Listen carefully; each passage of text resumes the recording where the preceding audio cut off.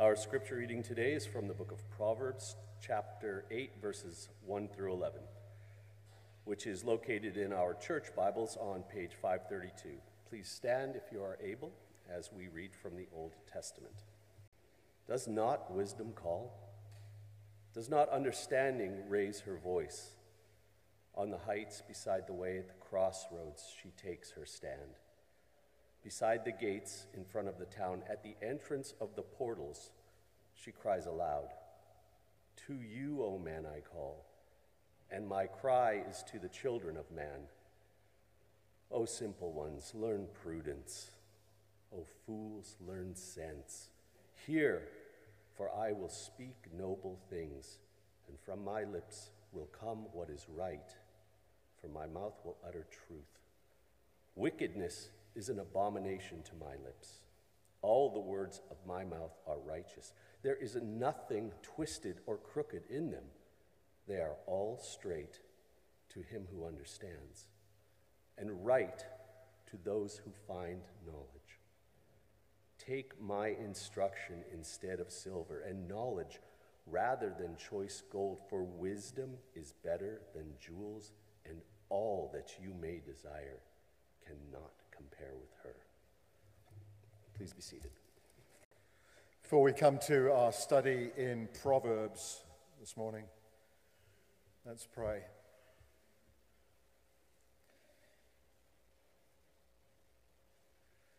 Father, we reflect on the news this week and what we remember in the light of the news. We remember the continuing war in Ukraine, and we pray, Lord, that it would cease. We pray for the earthquake in West Indonesia, Father, that those who are in difficulty would be found by first responders and rescue services as quickly as possible. Father, we acknowledge the death of Elizabeth II, and thank you for her testimony of her faith in you these many years. And Father, we remember today the 21st anniversary of the 9/11 attacks and the aftermath for many, many people of those almost 3,000 souls that were lost that day, and the impact that it's had on our nation. Lord, we lift ourselves to you. And we thank you, Lord, that despite what has happened, Lord, you are still at work. We think of our children away, our high school children at Mojnik this week. We pray, Lord, that you would bless them and keep them and lead them up in a deeper knowledge of you. And Father, we pray that you would open our eyes to the Bible this morning. In Christ's name, amen.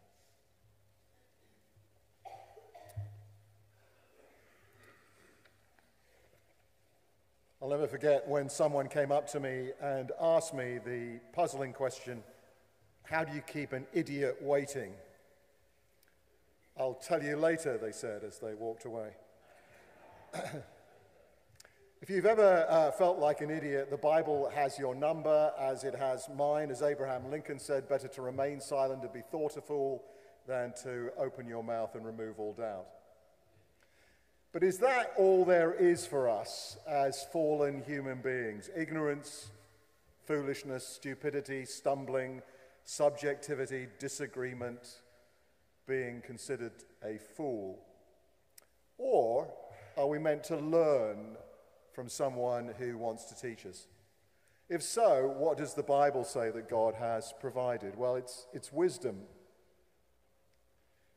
Wisdom isn't about how much you know, it's not about how intelligent you are, it's not about how successful you've been. It really is to do with the quality of having and exercising good judgment. And the Bible, as you may know, has several books committed to teaching us wisdom. And one of those books is the book we're going to be looking at over the next few months, the book of Proverbs. This is what someone's had to say about the book of Proverbs. Proverbs asks, what is a person like to live with or to employ? How does he manage his affairs, his time, himself? This good lady, for instance, does she talk too much? That cheerful soul, is he bearable in the early morning? And this friend who is always dropping in, well, here is some advice for him and for that rather aimless lad. But it's not a portrait album or a book of manners. It offers a key to life. And wisdom, as you will see, is the opportunity to understand what it means to live well, how to live. But it's more than that. Because its real purpose is not just to get you to change, but to point you to God's real change agent. So Proverbs, and you'll see this morning in chapter 8, leads you to the character, to the mind, and to the person of Jesus Christ. He will change you as you engage with his wisdom given for you here. So, as I said, in the months before Christmas, we're going to be looking at wisdom given to us through the book of Proverbs. This is part of the larger arc that we've been following this year in looking at the gospel through the lens of God's law. And we're going to begin this morning with an introduction. You would expect us to introduce Proverbs by going to chapter 1. Well, perversely, we're going to chapter 8, and I hope to show you why. It's a portion of which Jeff has read for us from these first 11 verses, but it will be helpful if you have the whole of the chapter open, so you can find it on page 532 in your church Bible. So 4 parts to this and 4 questions which I will attempt to work through as quickly as I can. First of all, these first 5 verses, who is wisdom for? Who is wisdom for? Now, this is a really important question. Is it for us? Is it for us today? Or have we left it behind as simply a kind of antiquated idea, a pre-technological habit? After all, we have so much today, we are surely tempted to believe that we don't need wisdom. We have vast amounts of information at our fingertips. We have more access, if you think about it, to more knowledge than any generation or any individual or any power preceding us. We have the capacity to do so many things that were really only the projects of the imagination before us. And yet, isn't this also true of us, that we have been seduced by our own pride and technical capacity? Our technological grasp, if you will, has far outgrown our moral reach. So it's not unusual for us to say, what do we do in this situation? We can do this, we can do it, is the boast of our generation. But should you do it, comes the question back from the book of Proverbs. Is it wise? Proverbs doesn't begin, notice, by asking these questions at a global scale, but really at the scale of what mischief a young man with more money than sense might get up to in a big city when let loose. So this comes within a context. It comes within the context of chapter 7. We see there a father who won't be able to control what his son does, perhaps the next day when he sends him off to the city. You can't control what your children might do with their future. But he can and you can offer them wisdom. And for that boy that we read about, like so many other young men, drawn, as it were, to disaster like moths to a flame, you can almost hear him asking on the day, but Dad, what am I going to do when temptation turns up? What's going to save me out there? Am I just supposed to remember your advice when it comes up? And it's striking what his father tells him. He says, essentially, no. There's someone else waiting for you out there, someone who will help you. Wisdom is there for you. So take a look at these verses 1 and 3. Does not wisdom call? She says of herself. Does not understanding raise her voice? And where does she do so? Well, beside the gates. And where are the gates? Well, at the entrance of the portals. And what are the portals? Well, they're the doorways. That's where she cries aloud. And what are the doorways? Well, they're the doorways into which disaster beckons. The very point of temptation, right there. So I think this is the first encouragement here. Even when this feather-brained boy is lured like a fly towards the spider's web, right there, Wisdom is waiting for him if he will but heed her. If you've ever been tempted and if you've ever known your own frailty, that should be an encouragement to you that God means even at the very last moment to give you a resource to save you.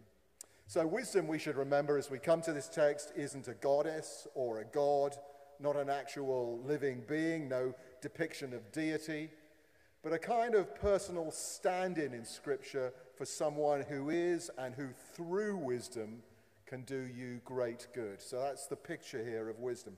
Remember the promise, Proverbs 22, train up a child in the way he or she should go, even when he or she is old, they will not depart from it. And I think this is what I want to lay out, which is there already in this in this book of Proverbs. It's a staggering thought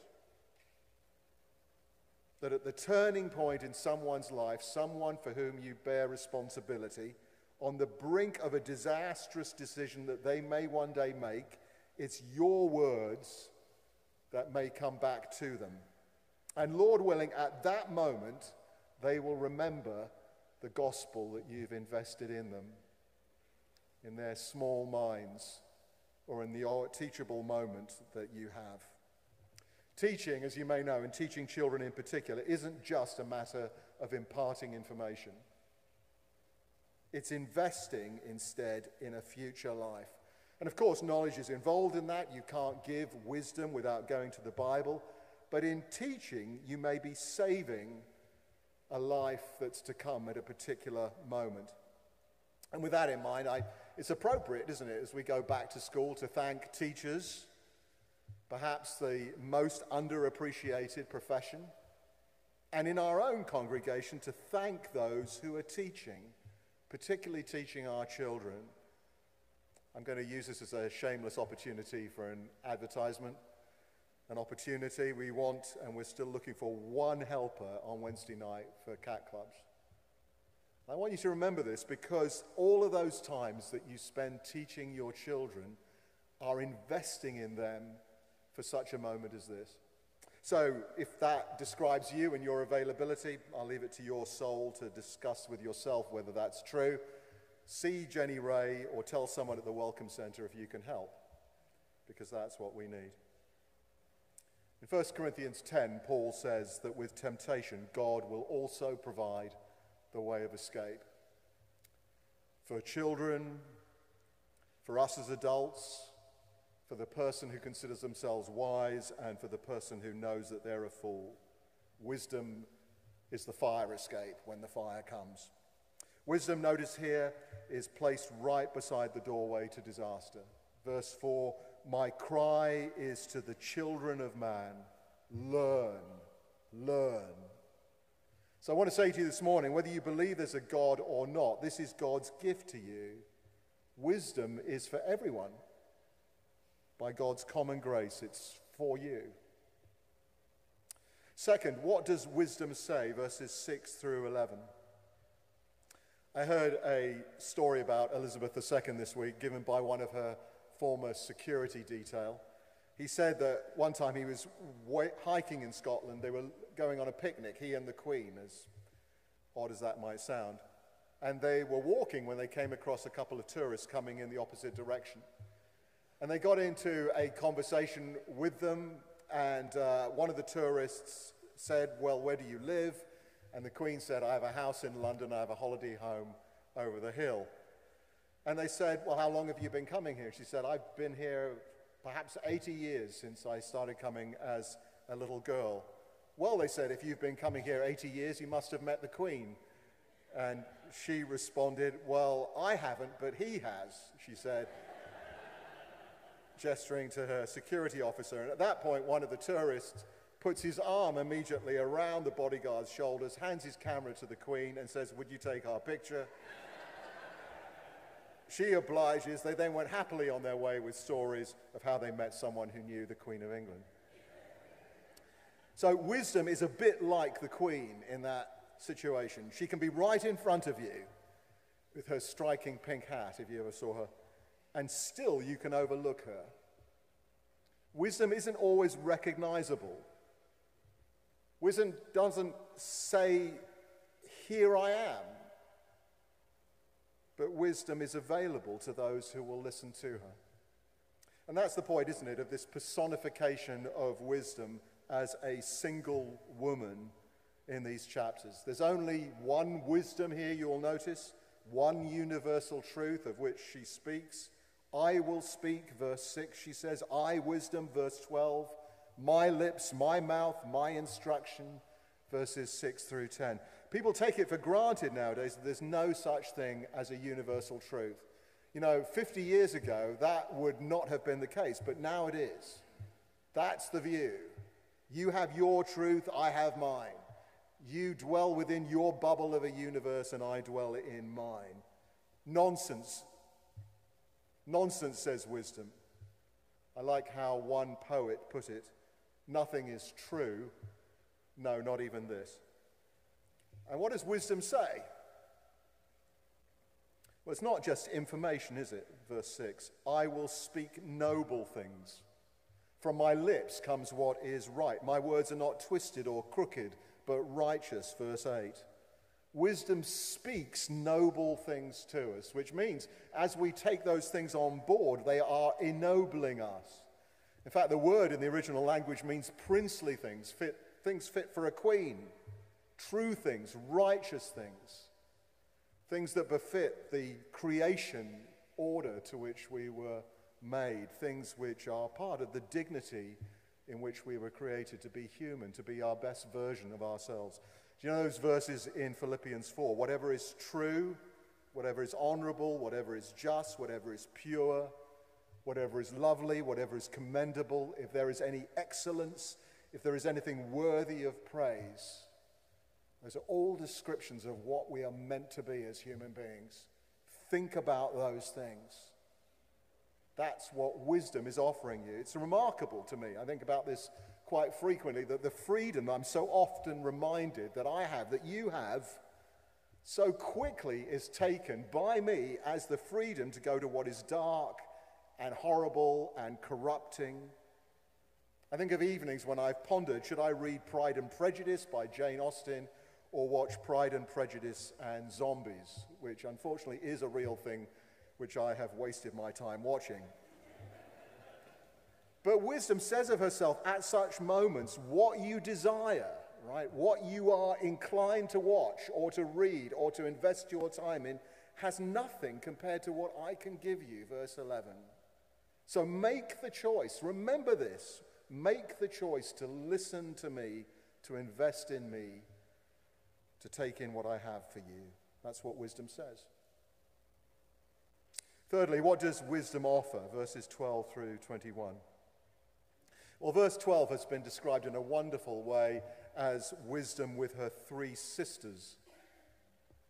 For those who seek wisdom and learn over time to love her, to sacrifice for her, to believe in her, to go her way, she brings three friends along with her. I think this is the testimony, isn't it, of a life like Elizabeth II's. A sinner, she would have told you, saved by grace, yes, but a life that in the eyes of others has borne a fruit of prudence and of knowledge and of discretion. It's striking that wisdom is presented as having things that we need and yet do not have. Do you notice this? Verse 14, what does wisdom say of herself? I have counsel. I have insight. I have strength. Verse 18, riches and honor are with me. The fruit I produce, verse 19, is better than gold.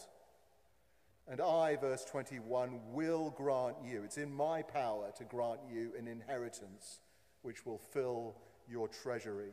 In other words, wisdom has something that you and I cannot buy, cannot earn, cannot get by any other means than from her hand. I don't think that's metaphor. I think that's a reality of the promise of what Scripture is telling us. The things that we think we can get by shortcut or by qualification or by degree or by hook or by crook, we cannot get what is most valuable unless we invest in wisdom. When I was a kid, I was going to put a comic up here so you can see this. My life was changed by not the Bible at first, I have to say, but by a comic book, Daredevil, the man without fear. Daredevil is the story of someone who when he was a teen, makes the deliberate decision to spend time with his books and not going out and playing with the other kids. It's really the story of another nerd superhero. But it struck me, and I remember this as a young boy reading this, that there was wisdom for me here. There was an example for me to follow. So the story of the superhero of Daredevil is that he does it for his dad. But I did it for my grandparents. I was determined to learn from them. And in a sense, to leapfrog my friends in the race of life by learning from those who had experienced life already and taking on board their wisdom. This is the value, isn't it, of a multi-generational church. This is the value that we have by being in conversation with those who are older, who have gone before us in the things of life, of devoting ourselves to the wisdom that they might have for us. What's the beginning of wisdom? Well, Proverbs 1 tells us it's the fear of the Lord. That's the beginning of wisdom. Really loving and respecting real authority, recognizing a wisdom and a learning and an experience that's been given to others that we can ourselves take on board, submitting to an authority that we read about in the Bible that loves us and means us well, but needs us to trust that authority. All of that is the process of wisdom. And in verse 13, we're told it has a byproduct. The fear of the Lord at work in you will, over time, produce in you what nothing and no one else could, something that is entirely not your inclination, nor mine, and that is a hatred of evil. It's interesting. I think we tend to divide the world, don't we, by inclination into good people and bad people. The Bible tells us that's not true. We, all of us, by inclination and nature, turn away from righteousness, turn away from what is good. It needs to be learned. Wisdom will teach us this hatred of evil. The basic lesson here is that we haven't got what we need. We need to find it. We need to receive it. We need to invest in it, both for us and for our children. We need to get what we haven't got from someone who has it and is offering it to us. So Proverbs 3 verse 7, be not wise in your own eyes. Why not? Well, because we're not wise. So if wisdom saves a life, it will do so because that life realizes it cannot save itself. So I want to say to you, the starting point for some of us this morning will be to go home and take stock of what we need in our situation and to realize, crucially, that we haven't got the resources that we need. It's the poor and powerless, not the proud and the proficient, that God comes close to. You know, our inclination is to be so independent. That's what pride and sin works in us, so that we can say, even from when we're quite small, I did it. I have done this. Look at what I have done. I don't need anyone else. But the process of wisdom in humility tells us, reminds us, you do need someone else. And you need to learn wisdom from him. Wisdom offers you something richer and more powerful than broken self-effort. So verse 17, I love those who love me, and those who seek me diligently will find me. And finally, who is wisdom revealed to be? Verses 22 through 36. This is the origin story of wisdom. It reveals whose mind it is that she really expresses. Look at verse 22 and then verses 29c through 31. I'm going to read them to you. Wisdom, speaking of herself, says, the Lord possessed me at the beginning of his work. The first of his acts of old, when he marked out the foundations of the earth, then I was beside him. Like a master workman, I was daily his delight, rejoicing before him always, rejoicing in his inhabited world and delighting in the children of men. What do these verses tell us? Well, they tell us, again, that wisdom is not an actual person as such, nor is she something apart or separated from God. But perhaps rather like Uncle Sam or the American eagle, she is a personification of something inherently and intimately personal to God. After all, we're told, verse 22, that God did not create wisdom, but that he possessed her already. He established her, verse 23. He brought her forth at the point of creation. If we say nothing else about wisdom, as someone has pointed out, if we must do nothing without wisdom, the reason is because God himself has done nothing without her. But I think we can venture a more definite conclusion than that as we close and come to communion this morning. These verses, as powerful and as metaphorical as they are, bear a close resemblance, you may have noticed, to another chapter of Scripture, to Colossians chapter 1. It's there in verses 15 through 17 that we're introduced to the wisdom of God again, except this time wisdom has a name. And this time wisdom has a face and an intelligence, and wisdom has a pedigree and a work and a record. It is Jesus Christ, the Son of God, who is revealed there to be the firstborn of creation. It is Jesus who there is shown to be the person by whom all things were created. It is Jesus who is before all things and in whom all things hold together. There's no need for us, I think, to push this in Proverbs 8 to say that wisdom is just simply another name for Jesus. That's not true. That's overstating things. But we can say that Jesus is reflected in the wisdom of creation. It is his that is the first place there. It is wisdom that has his mind. It is wisdom that bears his face on creation. So finally, in verse 30, and I think this is the crowning moment, there's this revealing phrase, if you noticed it, I was daily his delight, rejoicing before him always. And I venture to say that that him is the person of Christ. But whoever that's describing, and reading John 17, as I say, we have some guesses, this is what's important about wisdom. This is what's important about the heart and the mind of God, right there waiting for you at the point of temptation, at the point of all that the darkness of sin offers you, is a promise of something better, which, if you believe and trust in him at that moment, is his joy.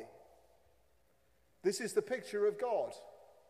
Not a manager, not a bureaucrat, not a deistic, far-off God of cold calculation, but a God of infinite delight and joy and praise and fellowship and gratitude, who beckons you into that joy. That's what it means to encounter the mind and the wisdom of God. I'll leave you with this story. 2 weeks ago, you may have read this story in the New York Times. It was a story of 4 people who were struck by lightning outside the White House on August the 4th. I don't know if you read this. 3 of them were immediately killed. It was totally tragic. But one of them survived. A woman called Amber, who told her story to the New York Times. By the grace of God, she lived.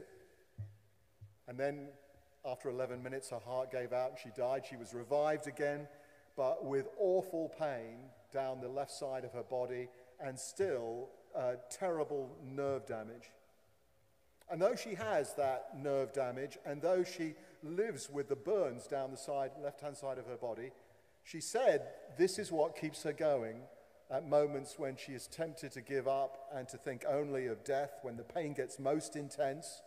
She says she remembers her aunt who has told her this, and I wonder if her aunt doesn't know Jesus, because she cries out at the top of her voice when the pain is worst, I am grateful. I am grateful. And as we come to communion, as we come to the mind and heart of someone who has told us he loves us, that he is the one who gives us our value, that he himself has given himself for us that our dignity and value might be known in him, that his mind might be given to us, that we might know him. He has meant for us to be his friends and to enter into his joy. So that's what you're being invited to know in the wisdom of God. That's what you're being offered, which is better than all of the false hopes and false promises that sin can offer. This is the joy of the gift of Jesus Christ, given gladly for you. What is wise given that gift? Well, what's wise is to receive it and to live then in the good of it this day and all the days going forward. God's wisdom for us in Christ. Let's pray. Father, we thank you. We thank you for the Bible. It is your earnest communication to us in terms that we can understand as your Spirit opens our eyes to the truth of it. We can see right there at the door of temptation as wisdom is calling out to us. She's not simply calling to us what might be pragmatically better for us or what might be materially safer. She is calling us to real joy and delight in the knowledge and the security of knowing Jesus. And we thank you, Lord, that at the cross you have given us that opportunity, each of us, as we're called by you to walk through the right door and to know you and to be kept by you in the safety of knowing you. So this morning, Lord, we pray for ourselves and for our children that you would guide us each day to a deeper knowledge of Jesus Christ. We ask this in his name. Amen.